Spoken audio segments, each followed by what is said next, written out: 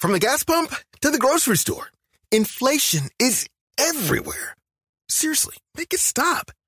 Thankfully, there's one company out there that's giving you a much-needed break. It's Mint Mobile. As the first company to sell premium wireless service online only, Mint Mobile lets you order from home and save a ton with phone plans starting at just $15 a month. All plans come with unlimited talk and text, plus high-speed data delivered on the nation's largest 5G network. To get your new wireless plan for just $15 a month and get the plan shipped to your door for free, go to mintmobile.com/switch. That's mintmobile.com/switch.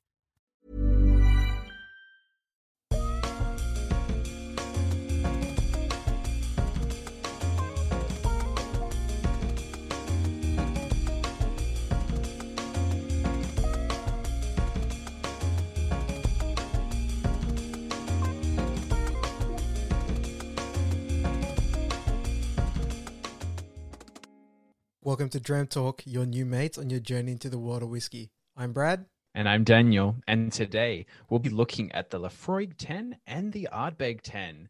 And we'll also be discussing peated whiskey. Yeah, so Daniel, it's been a while, and I don't know if the audience can tell, but this is another remote recording. And Daniel, why is that? Well, it's especially different for remote recording because it's actually an interstate remote recording.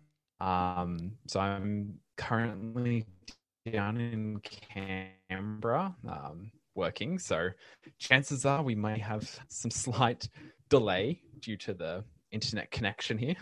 Yeah, you definitely would have heard the choppiness there. So if you didn't catch it, Daniel has left the awesome state of New South Wales to go to the ACT. So I mean we can't just stop the pod. We have to keep going, right? And yeah, there's always room for whiskey. Yeah, and I mean, for me, it just gives me an excuse to head down to the ACT now. Yeah, I mean, like, it's a whole new world. I've got new whiskey bars to try out, new whiskey friends to meet. Yeah.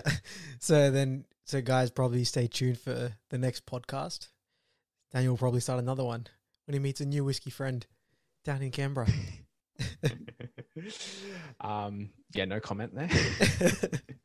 You've probably already made plans and you're already getting ready to start your new pod.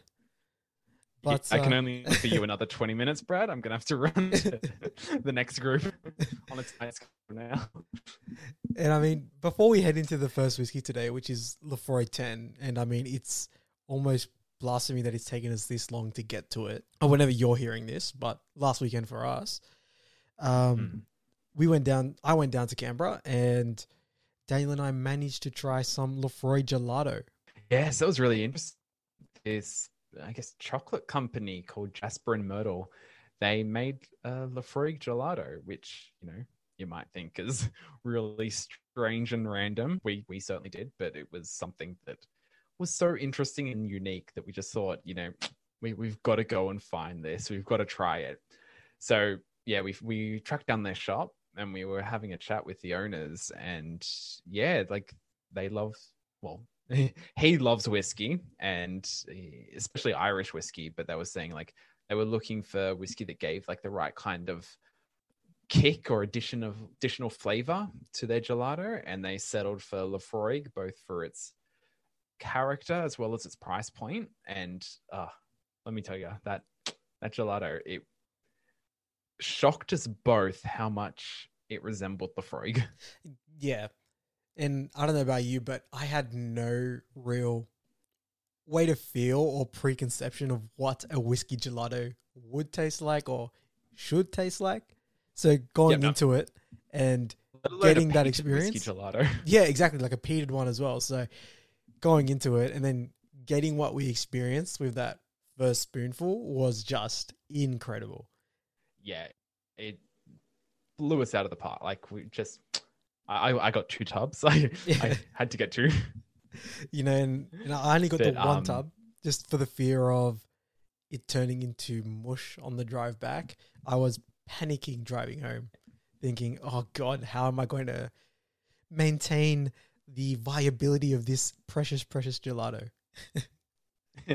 Yeah, and I don't think that would have worked for any kind of RBTs. They pulled you over to do a breath test. You're like, I swear it's just the gelato. Yeah, it's good stuff. So, I mean, if you're in Australia and you ever head down to the ACT, head down to Jasper and Myrtle, and if they have the Lefroy gelato in stock, do yourself a favor and get a tub. It will blow your socks off. Yeah, and the chocolate is really good too. Yeah, the chocolate's really good too. I mean, but this is a whiskey podcast, Daniel, so let's just keep promoting that Lefroy gelato. Stick to the whiskey. But the chocolate is good. Let's that gelato, man. Yeah, that gelato. But moving away from gelato now, but we'll keep along the same theme of Lefroy 10. So Lefroy, they're a distillery. They've been running for over 200 years. So I mean, of course, within that time frame, there's sure to be a few notable events. And if we just sat here, yeah, like one or two. yeah. So if we just sat here and did a breakdown of the history, that's probably going to be the whole episode, right? And we got another dram to get to. So here's just my pick of the lot. Lightning around it. So Lefroy originally started 1815. Two brothers leasing 1,000 acres or so of land, and they were farmers originally. They had an overproduction of barley, and instead of, what would you do? An overproduction of barley. What else to do than make whiskey, right? You certainly wouldn't eat it. No, of course. So you'd make whiskey, right? Then, of course, one of the brothers decided to emigrate, go to Australia. Good choice. Yeah, good choice. And then in 1847, Donald, the brother that remained behind to run the distillery, he died in an accident after falling into a vat of partially made whiskey. I mean, like, that really sucks. But at the same time, I get it. Yeah, I get it. I'd probably do the same thing. So, that'd probably be a way to go. Yeah. And another notable note in their history, at a point in time, tensions with Lagavulin rose. So they were both owned by Mackey & Co., conglomerate at the time, and they owned a large portion of distilleries, and they were looking to make blends. And as Lefroy were more interested in producing their single malt, that agreement soon fell apart, and Lefroy were accused of acting illegally by Mackey & Co., but Mackey & Co. lost this battle at tribunal. But in retaliation, as the tensions and the rivalry was getting a little heated between Lagavulin and Lefroy, Lagavulin followed this by diverting their precious water source, the Kilbride stream, with stone blocks. So without their precious water, Lefroy's whiskey production was crippled. Then only after another court case would Peter Mackey, Lagavulin's manager at the time, he was ordered to restore the water supply. So I'm just imagining him having to go and just remove those rocks that they used to block the water supply. You got like the judge and the manager of Lefroy just standing there, like tutting, watching Peter Mackey just lift up these rocks. Like, I hope you learnt your lesson. Right. And however, though, this feud still persisted, with Mackey then hiring Lefroy's distiller. So with his help, Lagavulin built a new distillery that was identical to Lefroy, that was named Malt Mill. So they were just trying to replicate the great whiskey that is Lefroy. However, despite their best efforts, they just weren't able to do that. Then by 1921, Ian Hunter had taken over the distillery, and under Hunter's leadership, Lefroy flourished and became widely popular. But at that time, with Prohibition in full swing, Hunter had managed to successfully find a loophole in order to bypass US customs, and Lefroy was able to be sold for medicinal purposes. And, again, I buy it for medicinal purposes. And again, I get it. Yep. I get it. I just get it. That just resonates with me. I don't know why, but it does. And yeah, it really does. If anything, I think, which may be one of the biggest, footnotes in their history would be, in 1954, Bessie Williamson taking over. And this is just a landmark moment in whiskey history in general, as few women had been in charge of distilleries before her. Then the company's royal warrant of appointment to the Prince of Wales happened in 1994. So if you don't know, Prince Charles, the late Prince Charles, loved Lefroy. Then in 1994, the distillery launched a new community named the Friends of Lefroy, which now has nearly 500,000 members, probably more. But 500,001 and 500,002, I think. But enclosed in every tube of Lefroy is a small leaflet with a unique code that can be used when signing up online, and it's free. Friends of Lefroy is a unique concept which rewards the community there with a number of perks. But it also provides another benefit to the distillery itself. So the land owned by members surrounds the Kilbride stream. So as such, the ownership is further protected and secured, as any changes to that surrounding land would require the signatures of the Friends of Lefroy. Yeah, that's a lot of signatures you got to get. Yeah, that's just not worth the time and effort, hey? Not worth the effort, no. So, I mean, let's just hope Lagavulin and Lefroy are on good terms now. No more rocks in the street. I mean, they're both great whiskies in their own right. So hopefully they've got their markets and they can both keep operating and providing us with them. Yeah. So, I mean, those were just, I guess, my pick of the lot of the, I guess, great footnotes in Lefroy's history. So, I mean, if you've got the time, go out and read it, because there's some good stuff in there, and it's a long history as well. Yeah, it makes for eventful reading. But now let's get on to the wonderful spirit itself. Ah, yes. I've been waiting so long to get back into this one. Like, I think both of us, our bottles are getting quite close to the bottom. So we've just been really conservative with our pours of Lefroy. And I know I haven't had one in a while, just because we've been waiting to get it done on the pod. Yeah, it's been ages for me as well. So I've just kind of had my bottle of Lefroy at the very back of the cabinet just to avoid the temptation and just remove it from my mind. Just, Brad, you do not have a bottle of Lefroy 10. So it's just to make sure that I had some for the pod episode when we eventually did get to it. And as I said before, it's almost a crime that it's taken this long for us to get to Lefroy. Especially, and especially considering when we purchased these bottles, how quickly Daniel and I both were just smashing it. Yep. I was disappearing so fast. I pick the bottle up and I'm like, who's been drinking my Lefroy? Because I swear there was more in here. Yeah. I had the same issue. Like, I remember after we'd purchased the bottle and maybe like 2 or 3 weeks, we were talking about it and we were saying like, what have you been drinking? And I was just saying, oh, Daniel, you know, I've only been having Lefroy the past couple of weeks. And you're like, same. And I was like, Jesus Christ. So, and that's kind of when you know that it's a great whiskey. It's just something that keep coming back to. Just keep coming back to it. Yeah, so it is a tragedy when the bottle gets low, but yeah, as you said, you know that's when you've got a good whiskey. It's like you just can't stop drinking it. You can't help yourself. Yeah, and right now I can't help myself. Let's get onto the nose. Let's do it. Initially, when I hit the nose of Lefroy, I get a little bit of saltiness, but it's not overly present like what you'd commonly find in some of the more coastal Islay whiskies. There are some hints of spice, but I think the main thing that sticks out to me is the medicinal character. So definitely that iodine. Yeah, like knocked it out of the park there. You've pretty much stolen most of the notes, because I think that iodine-y peat is what really comes across. And I mean, like, you'd see if you open the bottle and you're like, oh, this is medicine, and someone smelled it, like, you know what? You're probably right. It probably is medicine.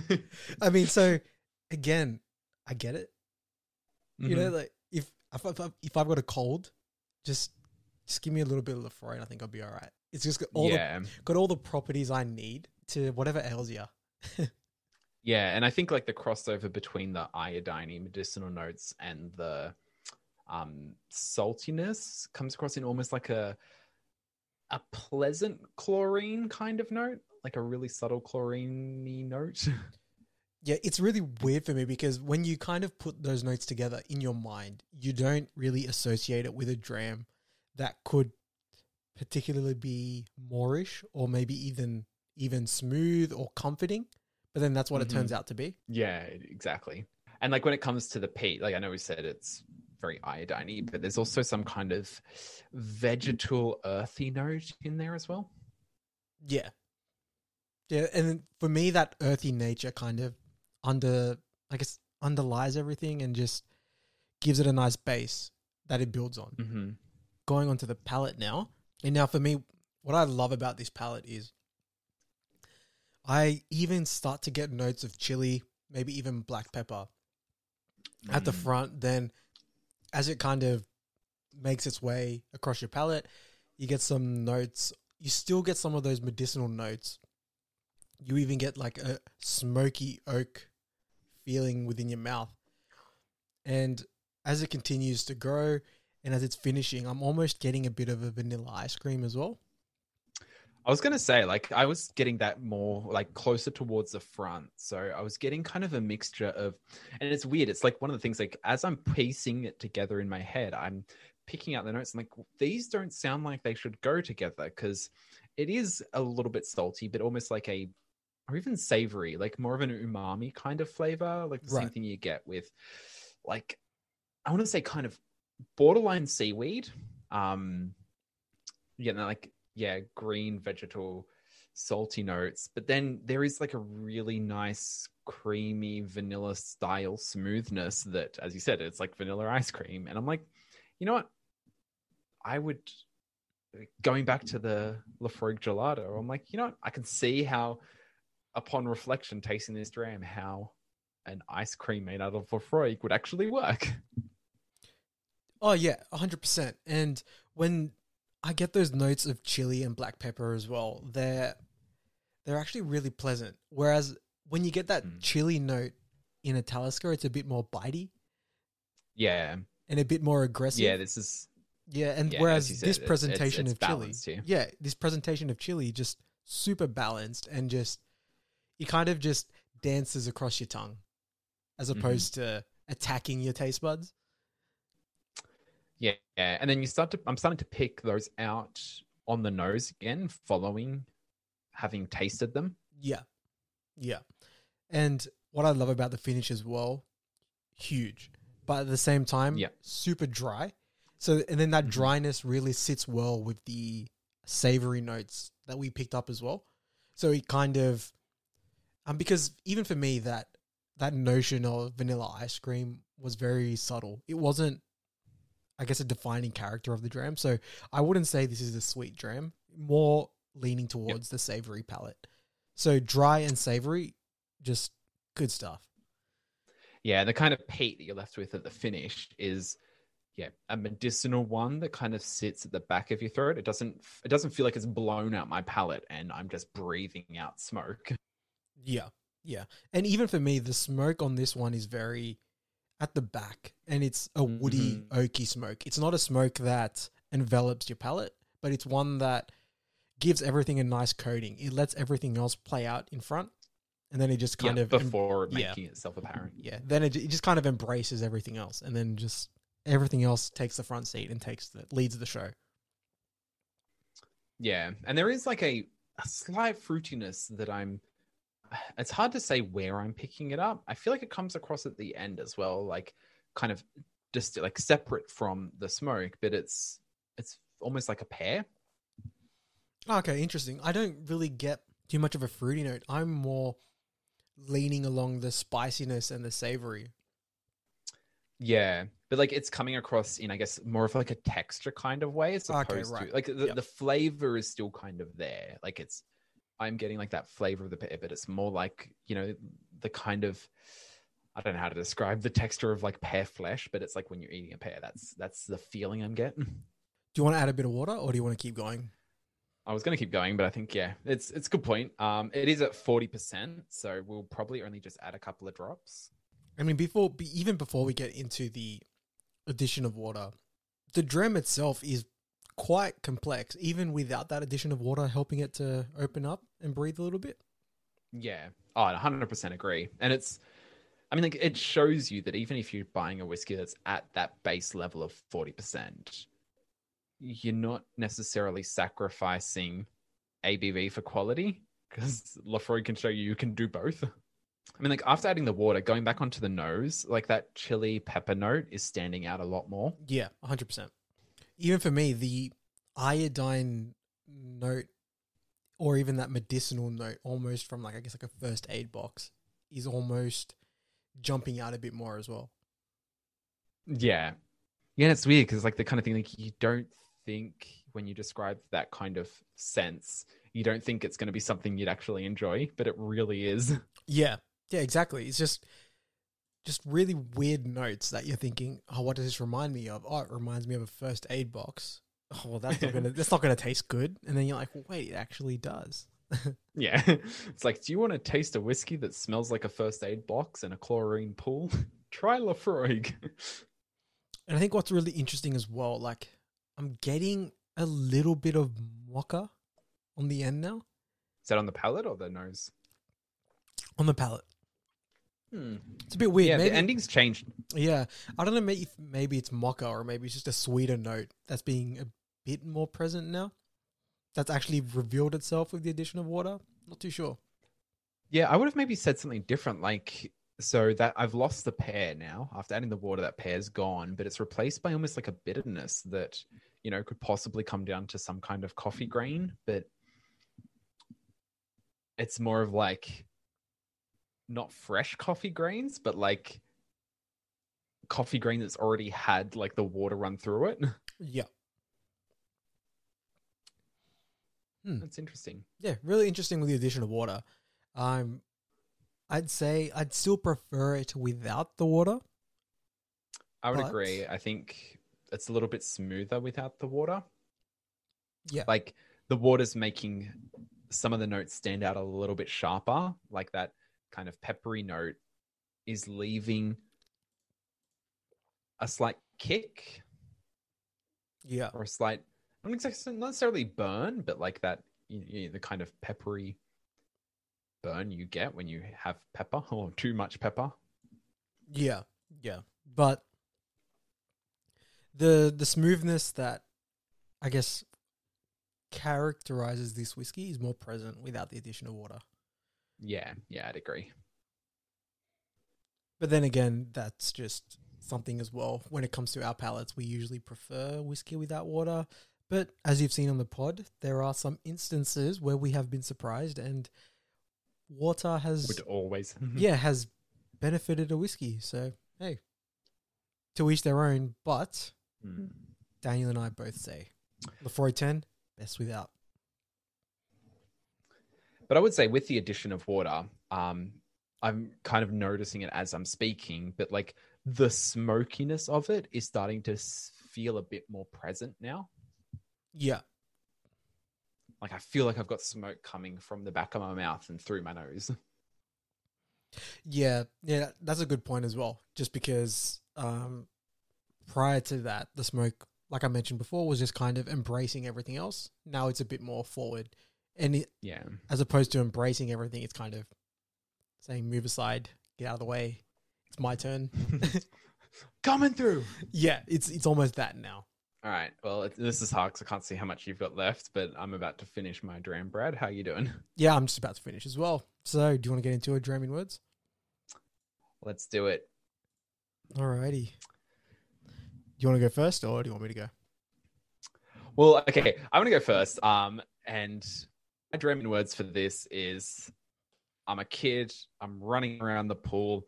I've slipped over and scraped my knee, and I'm getting it bandaged. So the lifeguard is opening the first aid box and pulling out a bandage, and they're swabbing it down with iodine and I don't know if iodine, Benadine, whatever they use to clean the wounds. And it's been bandaged up, and I've been given a lollipop because I was such a brave boy. I was like, what? I thought you were about to end that with, and then I was given a dram of Lafroy 10. Far out. I was childhood. Yeah, I was waiting for that at the end. When you said, I was like, what? I was about to say, what is going on? You just said you were a kid and you've been given a dram of Lafroy 10. Oh, man. Okay, yeah. I can see that. And what about you? All right, so my German words for Lafroy 10.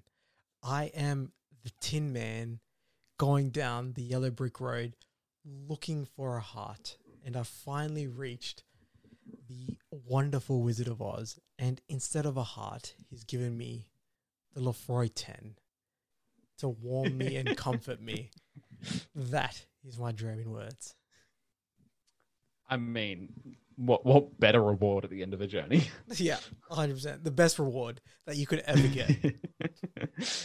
You ask for a heart, he gives you Lafroig 10. Basically the same thing.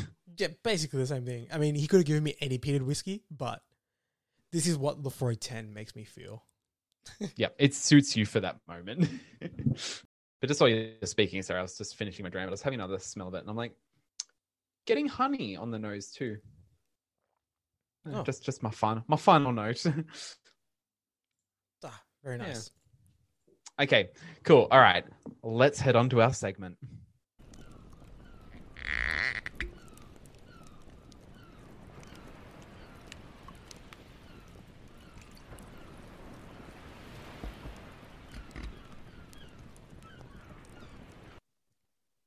Alrighty, we're back.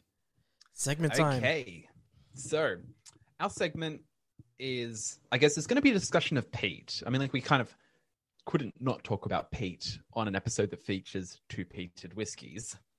And I'm aware we have already discussed like what it is and how it's used in whiskey, but I think we'll give a little bit more on the history as well as how it's used, why it's used, and our favorite things about peat. So, a lot of this information I got from a website called the World Whiskey Day. So, just referencing my sources. But peat was used in like the whiskey making process primarily because it was just a readily accessible fuel throughout most areas of Scotland. It was primarily used as like a domestic fuel, so like heating up hearths and fireplaces, but it was also used in distillery kilns. So, as we've already mentioned. They were saying like hearths. I'm like, yes, it does. Peat does warm my heart. Every time I hear it, I'm like, yes, peat. But yeah, so we've already spoken about how that kind of peat works in the whiskey making process, like how barley is peated. But to quickly recap, when it's burnt in kilns, it releases like an aromatic smoke, which has a significant influence on the barley. So it imbues it with a compound called phenols. And if you've read, I know a couple of whiskeys, particularly Octomore, references like the ppm, which is parts per million. So that's a measure of the phenolic content in the whiskey. And so peated whiskey was basically the norm across most distilleries in Scotland. And I mean, like, what a time to be alive when every distillery was just doing peated whiskey. I'm telling you, I'm born in the wrong age. I know, we really were. Yeah. But we still have access to it. So, consolation prize. Can't complain. But slowly, distilleries moved away from peat. And this was mainly because peat just really divided consumer opinions. So you'd have some people that loved peated whiskies and some people that would shop on like the more lightly peated range. But, it was also a result of like innovation and access to fuel, primarily access to Coke. And I'm not talking about that Coke, the other Coke. I'm talking about Coke, which is like a hard gray porous fuel that has like a really high carbon content and it has few impurities, which means it burns more evenly and consistently with less smoke than peat. Now, Coke was made really accessible in Scotland with the development of rail and transport. So most engines burnt coal or burnt Coke, and, by building railways throughout Scotland, large supplies of coal and Coke were transported throughout the land, becoming more available. Now, the Lowlands and Speyside were the first regions to realize the potential of unpeated whiskey for like a wide consumer market, and a lot of other distilleries soon followed suit. Now, Islay and Orkney, as well as several mainland distilleries, held on to that tradition of peating their whiskies, which, we are extremely grateful for. Yes, 100%. But most of these distilleries used varying proportions of peat, which has resulted in like the wide variation of flavor of peat used in whiskies today. And, one of the things is like, it's said that every whiskey drinker eventually makes his, hers, or their way to peated whiskey, which, we completely get. Yeah. But, some people ask, like, well, why is this? Like, why do people make their way to peated whiskey? I don't think this is a question we've ever really asked, being peat heads basically from the get-go. Like, we've just found the love of peated whiskey pretty much intuitive, as well as like embedded in what whiskey is. Yeah, we've almost worked, I guess, backwards. We kind of fell in love with peated whiskey, and then we're making our way back to unpeated whiskey now. Yeah. So we're trying to see, like, what does unpeated whiskey has to offer? Can we enjoy it as much as we enjoy peated whiskey? We have found it is possible. Yeah. But others have speculated on the appeal of peated whiskey.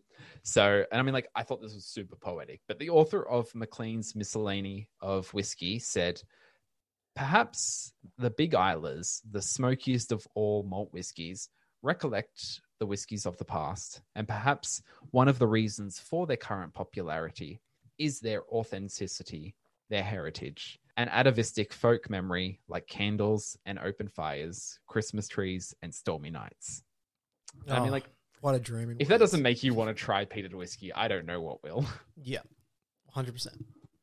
That is a dream in words. Yeah, exactly. This guy has nailed that concept. But yeah, so peated whiskey, it's more than just like the addition of a smoky flavor to whiskey. It is still a defining aspect of Scotch whiskey. So I think it transcends, world whiskey. And a lot of people, when they think of Scotch, initially associate some level of peat or some level of smoke to whiskey, which I guess is what our affinity for Scotch, and why most people see Scotch and whiskey as like basically the same kind of terms. Yeah. On that, I mean, let's just talk about our favorite peated whiskeys now. I mean, this isn't necessarily a particular distillery or bottle, but probably what we like about different variations in peat, as well as which ones are our favorites. So really, what types of peat do we like? And maybe even we'll talk about the idea of maybe even experiencing palate fatigue from remaining within that peated environment for a bit too long, which of course both you and I have experienced, and maybe we can talk about that and dwell on that as well. Yeah, that's a good point. And like, when I think of peated whiskies, I mean, the first thing, like when you initially get into it, a lot of what you're getting is just that overwhelming smoky notes. It can be hard for people starting out to see beyond that, or at least see the differences between different kinds of peated whiskey. Yeah, and it's even looking beyond what else the smoke has to offer. You know what I mean? And or even if it's worth their time trying to uncover what's behind that smoke. Yeah, and so I think like that smoke, or at least should more accurately say the peat, takes a couple of different forms. So for me, I usually associate it as like either being like earthy or medicinal. You've got like smoky or like burnt wood and ash. Now I characterize those as two different. Like smoky is like smoke, but then you've got like burnt wood, which is more like the remnants. So you've got more of the sense of the wood that has been burnt as opposed to the smoke that's coming off it. So it's like there was a fire here. There isn't currently a fire, but there was one. Yeah. So if you ever... So I was going to say, so maybe you'd characterize smoky as more along the lines of a campfire. Yeah, and then the burnt wood ash kind of thing is a campfire the next day. Like when you get up in the morning and you've got kind of like, there was a fire burning the day before. Yep. That kind of smell imbues everything. And then you've also got like on the lines of like the savory, meaty, cooked food kind of sense. And lastly, I would probably also say like I get like a very tar and oily kind of what would you call it? Like a mechanic shop or a boat shed, those kind of engine oil, tar, road. So peat can take a variety of forms, and I think just if you enjoy peat, exposure to a variety of distilleries is going to give you a sense of the differences between, or at least the variations with which peat can take. And that can be hard if you're just sticking to like your favorite distillery and you're never really branching beyond that. Yeah, definitely. And even for myself, like my favorite experiences of peat are generally the notes that present as smoky, coastal, earthy, medicinal, and those savory notes as well. I've also started to enjoy the tarry characteristic and that oily nature. I never used to really love peat for that, but I've started to enjoy it and really, I guess, appreciate it now. I also, and also a note that I guess took me a little while to really appreciate was that vegetal note, where it's Yeah. almost like decayed vegetation or burnt vegetation. So that note was something that took me a little while to come to terms with in terms of truly appreciating it. Mhm. And for me, And the whiskey that really turned the dial for me on that would be that Lagavulin 12, the 2019 special release. So yeah. that really turned my head onto that and really gave me a core appreciation for it.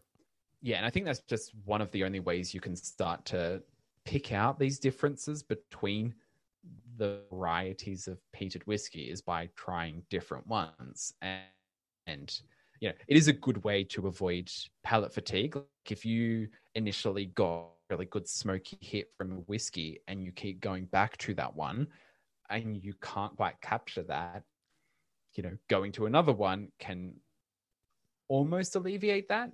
Or at least it gives you a different perspective or a different way of viewing peat. So when you do return to the initial one that kind of caught your attention, you can get that back. And that's kind of like the differences between how peat can express itself. But, stepping beyond that, which is what we found, is if you take a break from peated whiskies altogether, upon returning, you almost find like a new appreciation for it, or at least you're able to pick out the variety of complexities in the flavors that lie underneath the peat and the smoke. Yeah. And even for myself, like on my own whiskey journey, there have been periods of time where I know I might need to take a step back from peated whiskey, because typically when you're experiencing a whiskey from Islay or Skye, Orkney, or wherever, if it's a peated whiskey, generally it's a big flavor, a bold flavor, one that pretty much encompasses your entire palate. So Yeah. every now and again, you are going to need to take a break from that. And if, for myself particularly, if I often take, when I take a step away from peated whiskey, I often go to the lighter characteristics present in a Speyside, or I even take time in the Highlands as well, or have some Aussie whiskey too, because some good stuff here as well. So I often like to take a step away every now and again just to almost reset my palate, and in a sense maybe reset my palate without taking a break from whiskey, because I don't want to take a break from whiskey. So yeah, so it's just finding other ways to reset my palate. And while I'm doing that, I'm still training my palate in a different area, a different region, trying to still gain more in that bank of association, so that when I do come back to that peated whiskey, it almost has a more prominent effect than it did when I was just, I guess, enthralled or trapped within that one subcategory of whiskey. Yeah. And I think taking a step away, that you can't force yourself to do it, because I know what it's like to love peated whiskey and just want more peated whiskey. And you're maybe I should go away. And then if you try something else, you're just like, this doesn't have peat. I'm not enjoying it as much as I would have. And it's like, so you need to be open to that. You need to be willing to accept the fact that I'm trying this whiskey. I'm going to find a way to enjoy it without the peat. I'm going to look for reasons why not having peat in this one is a good thing. And for me, I find it's more seasonal, my enjoyment. I'm more open to trying a variety of different expressions in summer. Right. when it comes to like the colder weathers in winter, it's like all I want is that smoky whiskey. Like I want that warm fire feeling inside me. Yeah. Yeah. And I mean, that's almost what I experience as well, especially like for us here in Australia, we're heading into winter now, into the colder months. I'm most likely just going to be exclusively drinking peated whiskey. Yeah. Yeah, so it will make it very hard to step away. But I'll try. Yeah. Yeah. That's what you got like the cask strength sherry bombs for. Yeah, exactly. Now, I mean, reach out to us if you've got any say on peated whiskey, or maybe even your own experiences with peated whiskey. What do you enjoy with peated whiskey? What are your favorite types? Or, I mean, what are your favorite bottles or favorite expressions of peat? Maybe there's a peated whiskey in a rum cask, for example, or a sherry cask that you really think we should turn our head to and give it a go. So reach out Or to even us. like a peated whiskey from another country. Oh, yeah. Love to try that stuff too. So reach out to us, dramtalk.au@gmail.com or Dramtalk Podcast on Instagram. We'd love to hear any whiskey. Any whiskey, even if it's not peated. Just anything. And we would love to hear it. So with that, let's get back into the whiskey.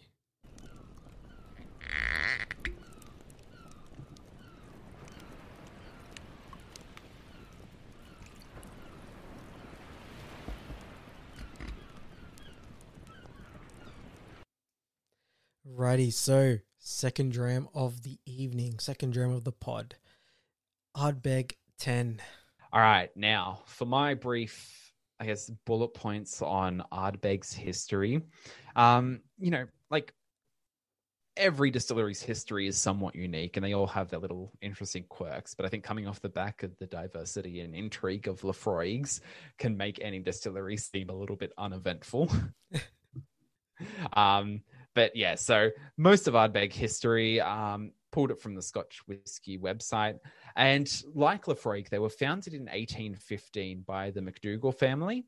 Alexander MacDougall was, I guess, the big boss, the forerunner. He died in 1853 and actually left the distillery to be run by his sisters, Margaret and Flora. Now, there's a trend here for Islay distilleries to be run by women. And, is that correlated to the good product they've put out? I'll leave that for you to decide. Yeah.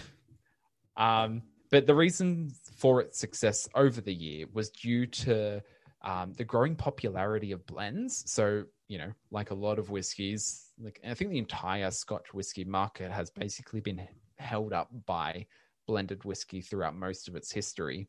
And a lot of blends wanted to have some level of like a smoky element running through them. So Ardbeg was a good choice for them. So they primarily did blends.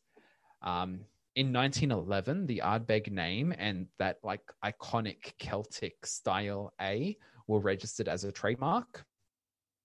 And like all distilleries, there were fluctuations in its popularity and production over the years. It was mothballed for the first time in 1981.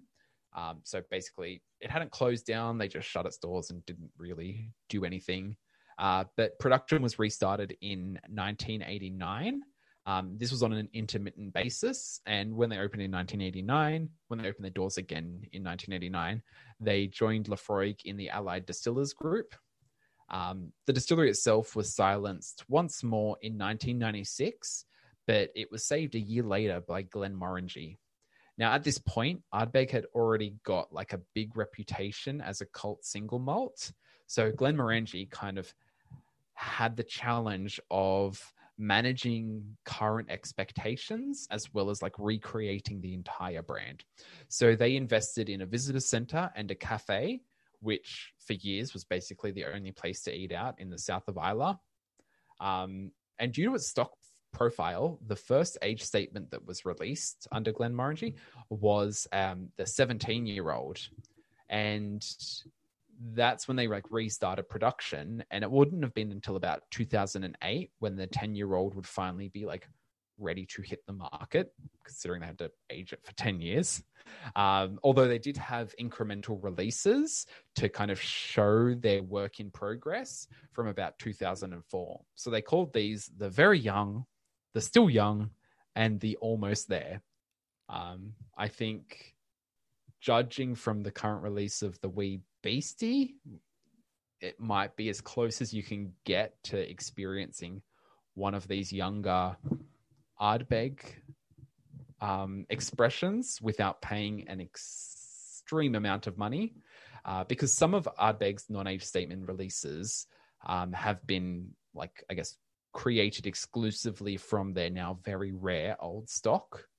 But that doesn't mean all of the non-age statements are, because there are some that are either from a new batch or just from a mix of them. And I guess, like, the most recent point in Ardbeg history was in 2018, when they unveiled plans to double Ardbeg's production capacity with the addition of another pair of stills to be housed alongside the existing two in a new still house. And I think that's, like, aside from the kind of quite regular and interesting releases, that's pretty much Ardbeg's history to date. And I think that leads us to the dram of the 10. Oh, good. A lot briefer than mine. So I was glad for that. Oh yeah, so was I. Alrighty. No offense, like Lefroy's history was really interesting. Yeah, and my voice is lovely. So let's get into the nose of the Ardbeg 10. I mean, like, the first thing I noticed on this one is it's a lot more salty, and it's a lot more savory. You're not getting so much of, like, that kind of wet seaside medicinal notes. No, not at all. This one for me is significantly more peat forward on the nose, but as you mentioned before, I get that real strong sense of, I guess, a coastal feel, which is significantly more present in this than it was in the Lefroy. Yeah, and there's, like, a very, like, salt and lemony kind of scent to it, which does give you that kind of coastal sense. Yeah, it's really interesting. Whereas I wasn't really getting any of those fruity notes that you mentioned in the Lefroy. This here, though, you can really see a real citrusy characteristic there on the nose. Yeah. Almost like a lemony lime. It's really good stuff. I even get, like, a little, really weird, but for me, like, a small, I guess, indication of golden syrup. I don't know. Okay, interesting. I'm not picking that out, because I'm getting more of that kind of sharp citrusy note, as well as a spice there that's probably along the lines of, like, a cardamom. Yeah. Or a clove. Yeah. To be fair, the citrus note is quite striking in Ardbeg. Yeah. But what I like about that citrus note, though, it gives it a very clean, almost refreshing feel. Yeah, it does. Alrighty, let's go onto the palate. I think we should. I mean, it's one of those ones where it's satisfying that what you're getting on the nose meshes so well with what comes across on the palate. Yeah. Because you've gotten that, like, really lemony lime kind of sense to it. But there's, like, a really sweet, not a really sweet, but there is, like, a smooth, sweet vanilla that underlines it. So it just cut through the sharpness of that to give you a very balanced experience. And then you just got, like, that smoky peat that rises up at the back. Yeah. If you know Ardbeg, the smoke that they produce in their whiskey is just almost just one of my favorite expressions of peat. Yeah, I would agree. It's just, oh man, it really just engrosses your palate, and it's almost all consuming. It just kind of fills your mouth, and that's almost all you get. But at the same time, it somehow leaves room for other flavors to be present, which just in my mind doesn't seem to, like, does not compute because of how filling and how full it is. Yeah. Yeah, because it's weird. 'Cause like, yeah, even as you were talking, I felt that smoke parting, and then what I was left with was again that combination of that kind of sweet and citrusy note, and I was getting like a lemon meringue Yeah. or a lemon tart. That's probably like a lemon custard. Yeah.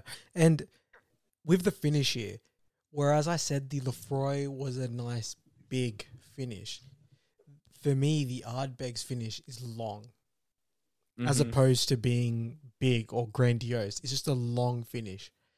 But it's a long finish that's really characterized by almost the saltiness of the sea air, as well as some underlying sweetness, but then you still get those faint characteristics of maybe a dying bonfire on the beach. You know, just, oh man, just the finish is so good on this. Yeah, it is. And I think we should note that this does come in at 46%. So it is quite a big jump up from the Lefroy, but it both makes me surprised at the complexity of the Lefroy, like surprised and impressed. I'm like, yeah, Lefroy did a really good job at 40%. But then, yeah, it does show you that, like, well, being at 46%, obviously Ardbeg would be non-chill filtered, which they do state on the bottle. Looking at it, you'd say natural color as well. So, you know, an all-round solid expression. Yeah, 100%. So, do you want to get into some water now? Yeah, I think we should. I can add a little bit more in this time, but I'll probably only still add a couple of drops. Enough to see how much it changes, but I've been quite happy with my experience of it so far. Yeah, I've been pretty content. Not looking to the addition of water, but we must for the pod. For the pod. So, like, I'm getting, like, similar to the Lefroy with the addition of water, like, the sharpness of the salt, and there's almost like a peppery note that's coming across here as well. Yeah, interesting. For me, I'd say it's almost like if you put salt onto a lemon. That's almost what I'm getting on the nose. Yep. It's like a salted lemon. Yeah, like following a tequila shot.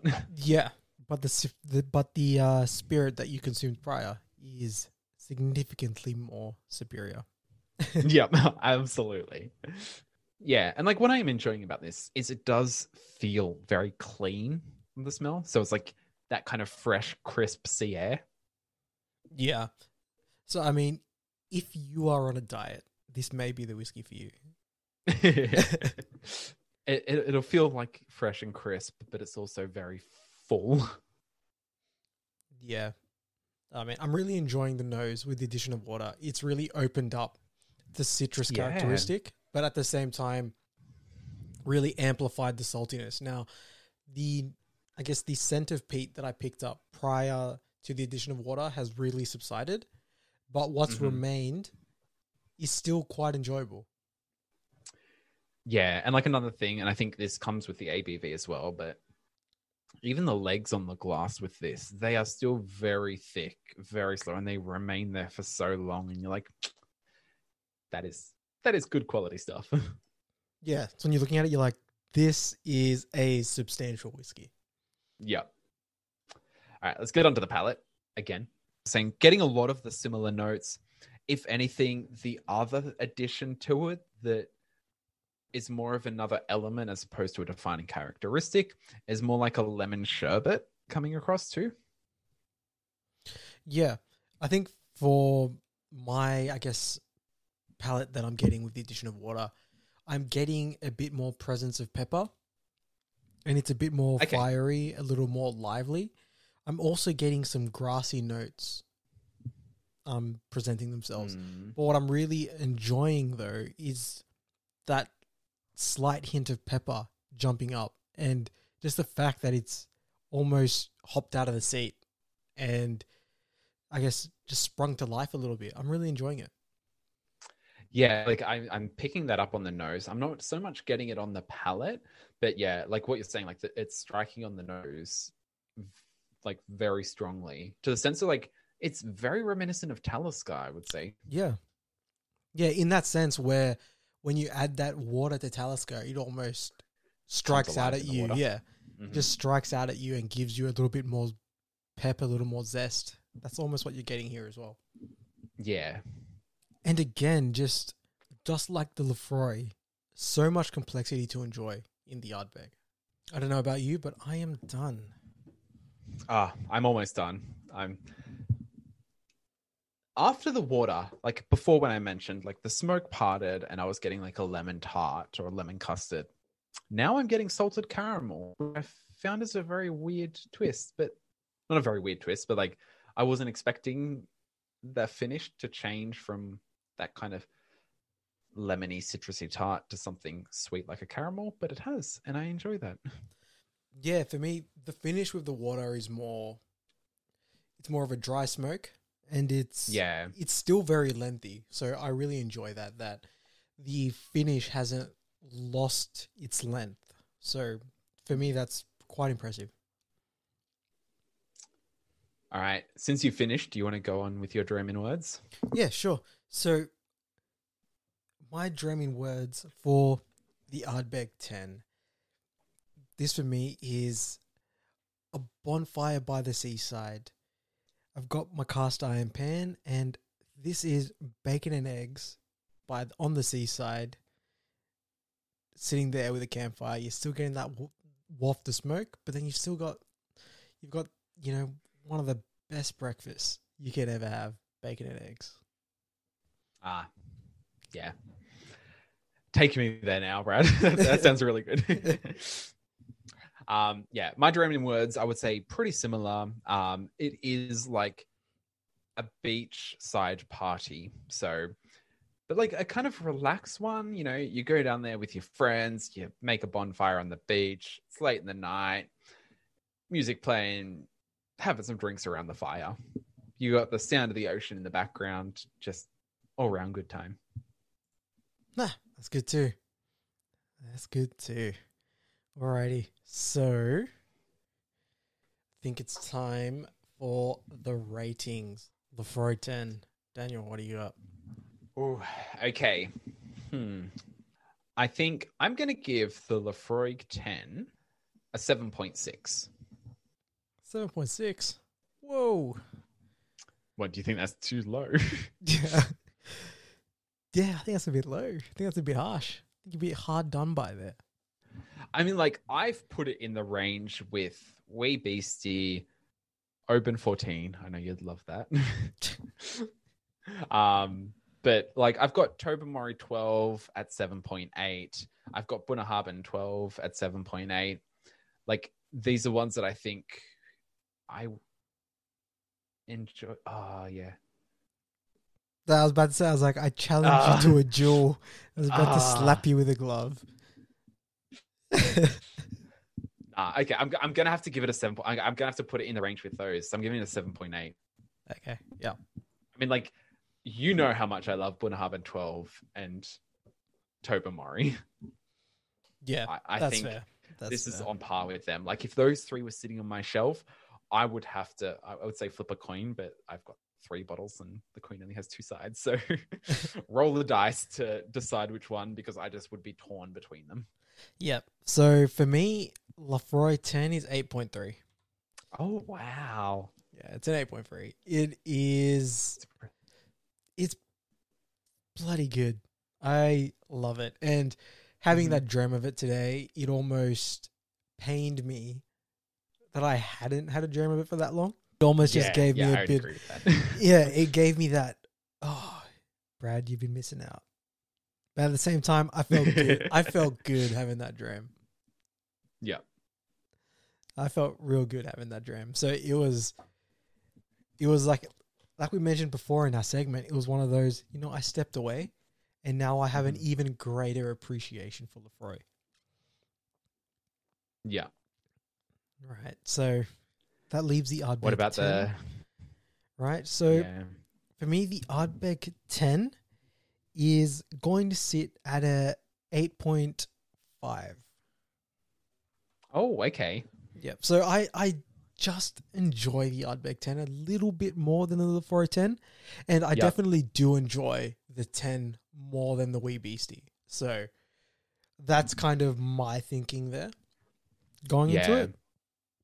And just looking at where I've rated whiskies and where they're at, Ardbeg 10, Lagavulin 16, for me, they're kind of on par, to be honest. I could almost go either way when I'm looking for an Islay whiskey, you know? Yeah, I get that. And I'm like, I will point out as well, because I find it funny, is like, I know we have, like, we've re-reviewed the Wee Beastie, but we haven't re-reviewed Black.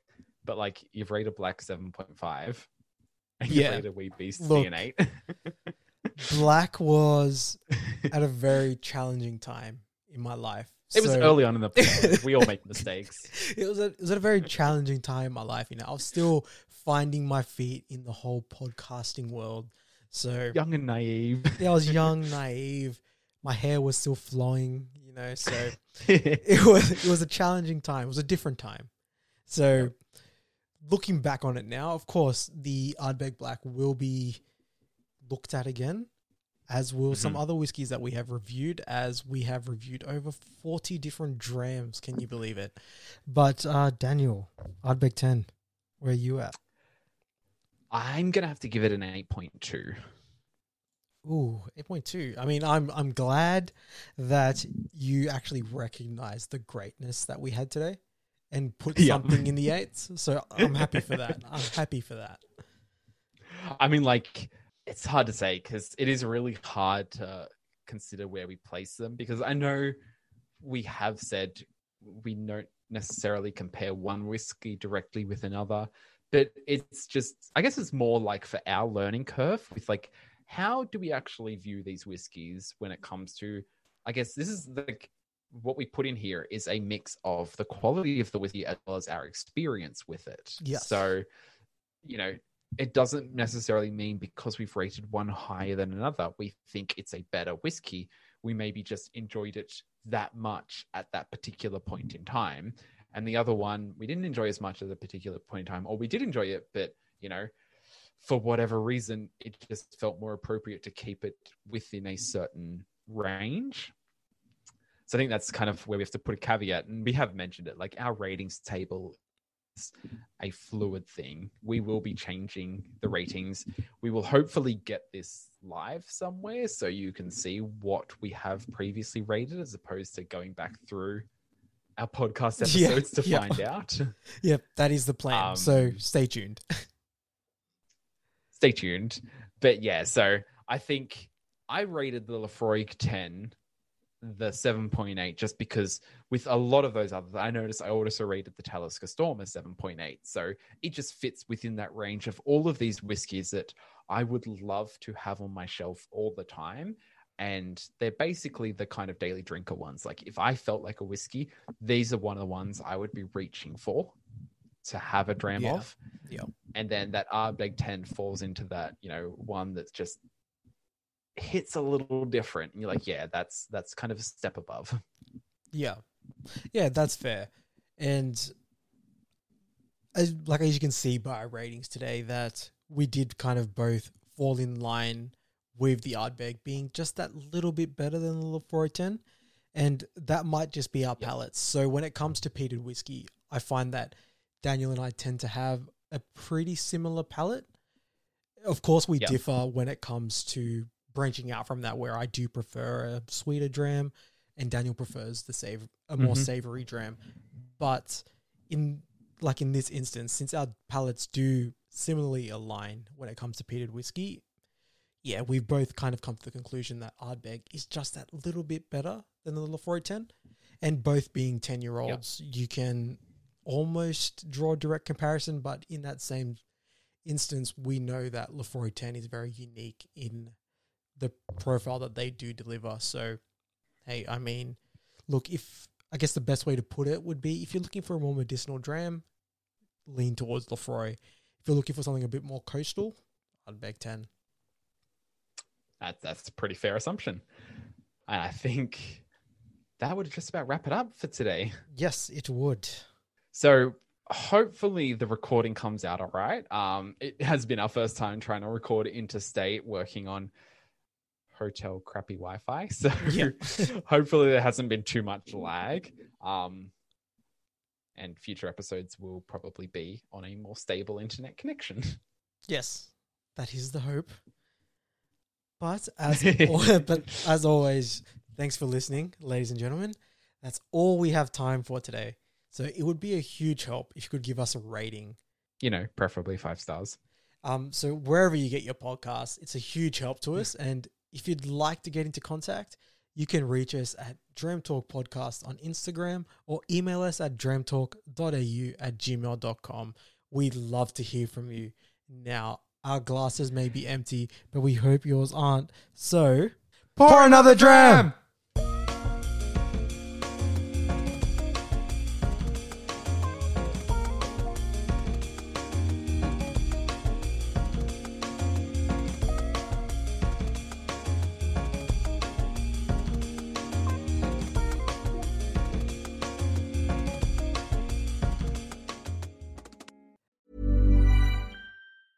At Bombas, we make socks, underwear, and T-shirts that feel good and do good. They feel good because they're designed with the softest materials and comfort innovations. They do good because for every item you purchase, we donate another item to someone who needs it. So far, we at Bombas have donated over 75 million items, and your purchases add to that impact. Go to bombas.com/ACAST and use code ACAST for 20% off your first purchase. That's BOMBAS.com/ACAST and use code ACAST at checkout.